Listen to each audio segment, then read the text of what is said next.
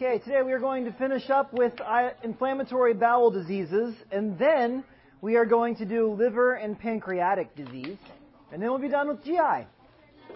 Yay! So, yesterday we started off with ulcerative colitis.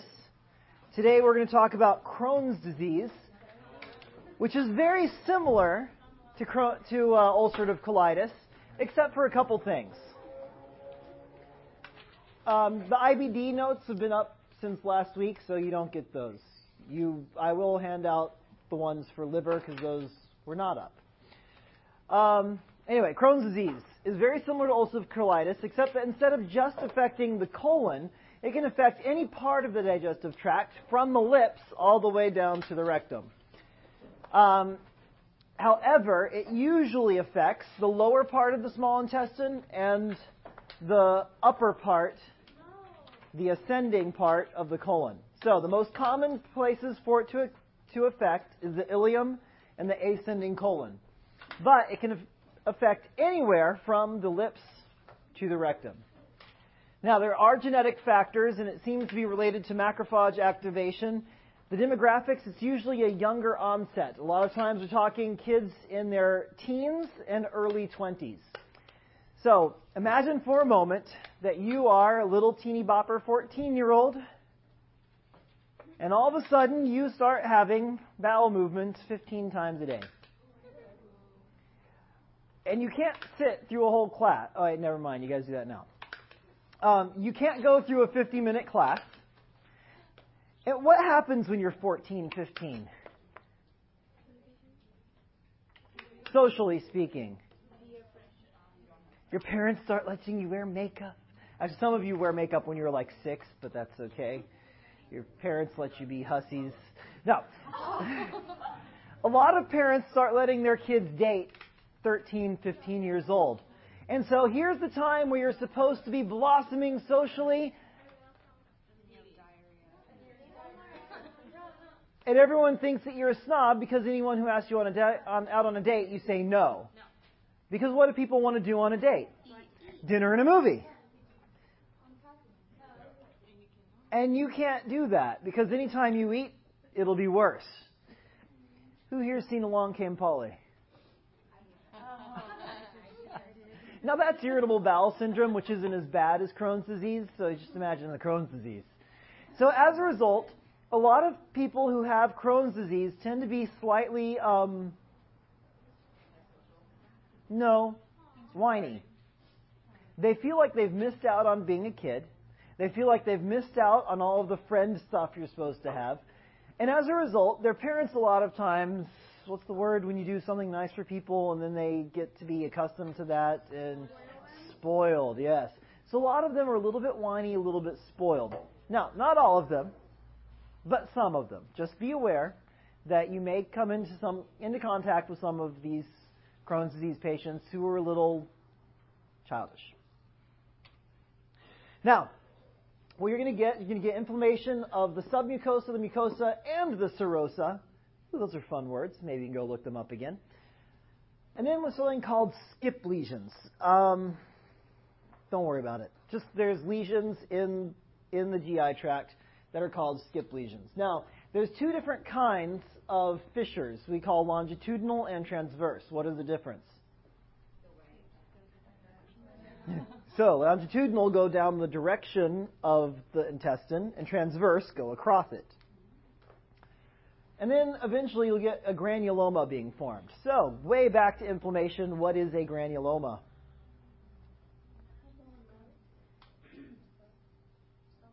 It is a mass of cells. How many of you have ever seen the Mighty Morphin Power Rangers?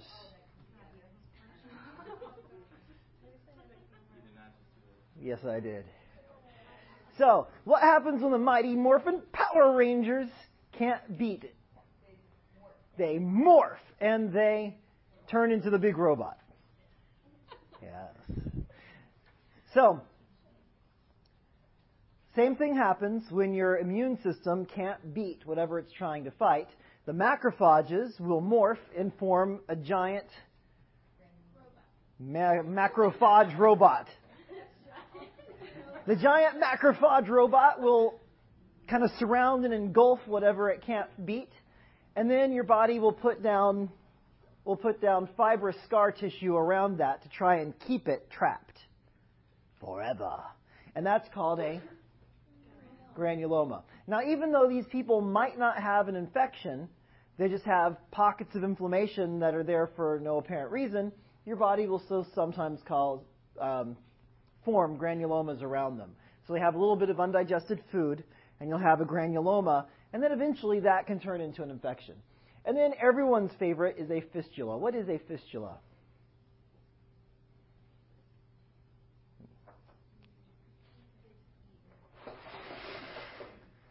All right, let's say that what do our intestines do?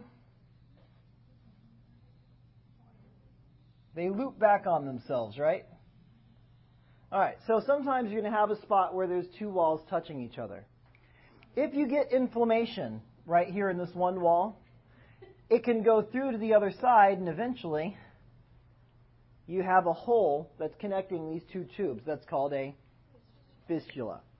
So fistulas, depending, if they're going from one part of the intestine to another, it's going to affect your digestion, but it's not going to cause any huge problems. But let's say you had intestines creating a fistula with the ureter.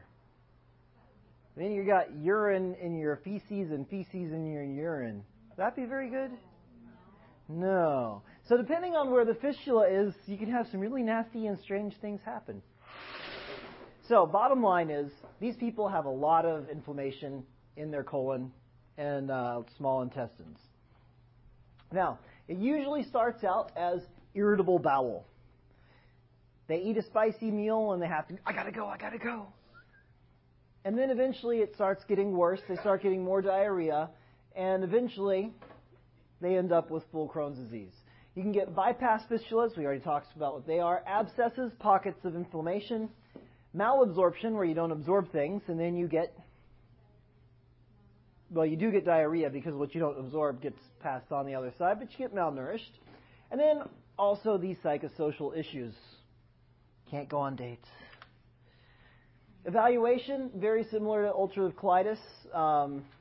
Stick a scope down there and see what's going on, perhaps variaminimas, other things like that. And then surgery to cut out the affected portion. All right, we're done with that one. Next inflammatory bowel disease is called diverticulitis. Now, or just diverticular disease. Diverticulosis is an outpouching of the large intestine. We talked about it yesterday. Do you remember? Okay. So, the mere presence of a diverticulum is called diverticulosis. It is asymptomatic, which means you don't know you have it. Often associated with decreased fiber, and also associated with increased intracolonic pressure. Now, how do you increase your intracolonic pressure?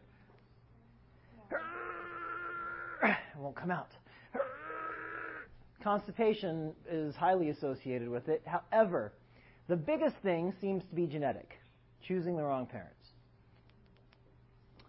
Now, diverticulitis is when one of those diverticula gets inflamed and, more importantly, infected. So, patient will usually have diarrhea, sometimes constipation.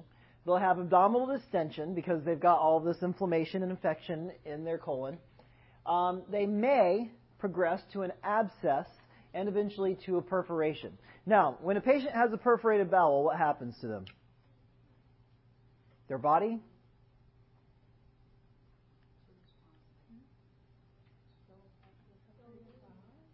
When you perforate a bowel, what happens? Okay. So, feces leaks into the peritoneal space, and in this case, there's already an infection going on, so the infection leaks into the peritoneal space.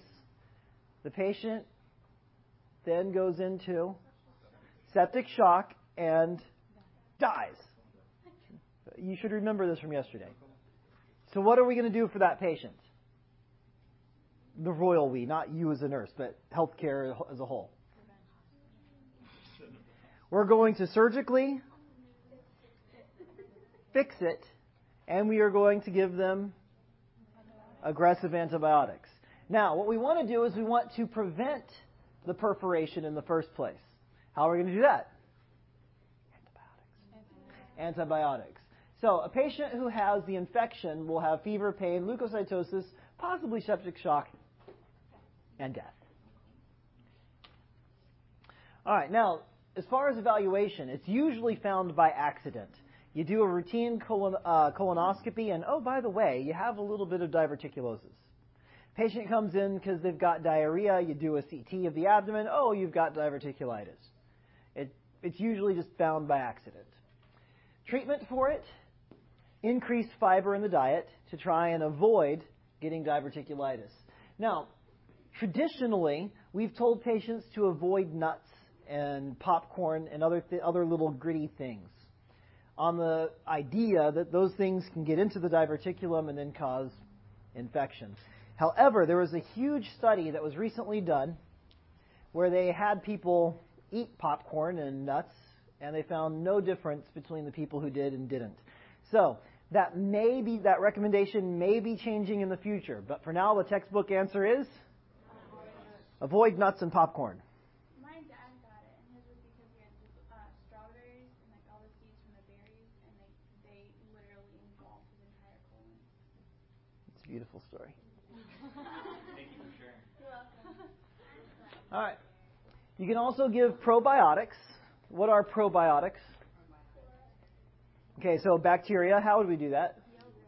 Yogurt is one way, but what kind of yogurt? Live culture yogurt. Most of the yogurt that you see, like by Dannon. No, that's by Menon. Never mind.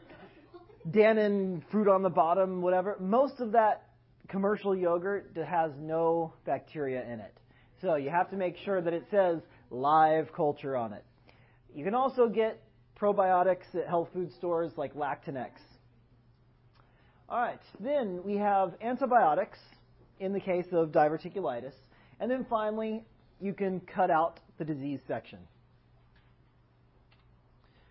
Next, we have irritable bowel syndrome, or IBS. Now, it's not a true disease. It's what they call a functional disease. What does that mean?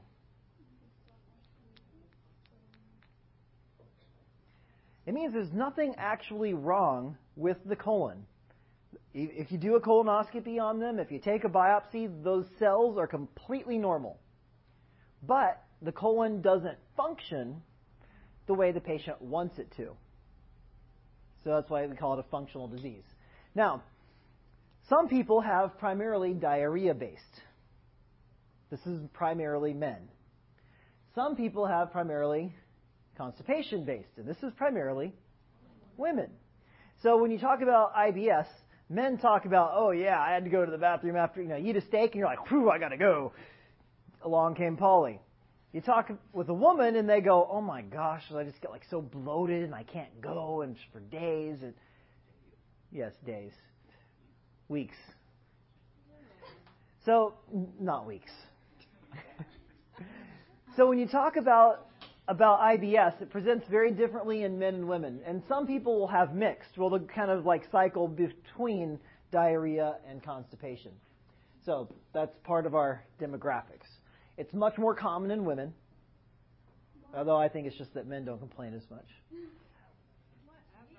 So evaluation, it's what they call a diagnosis of exclusion. So what that means is we have to make sure you don't have diverticulitis, diverticulosis, we don't have colon cancer, you don't have ulcerative colitis, you don't have Crohn's disease. And once you don't have everything else, it must be irritable bowel syndrome. Treatment. You want to avoid triggers. So if you know that if spicy foods does it for you, don't eat spicy foods. If you know that ice cream does it for you, don't eat ice cream. Increase the amounts of fiber. A lot of patients can be completely maintained without any symptoms just by increasing the amount of fiber in their diet.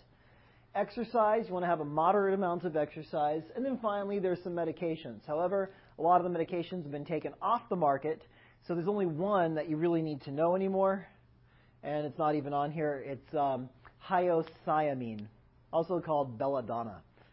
And you had a patient who was on it. No, not you. Claudia had a patient who was on it. Yeah. She kept refusing it. Yeah. Yeah, I know. Yeah. It's called hyoscyamine. And it's an antispasmodic. It makes so you don't cramp up. Oh, there's another one that you need to know, and we already learned it, and that's bentyl or dicyclamine. It's an anticholinergic. So if you have a patient who's got a lot of cramping, you can give them bentyl for that.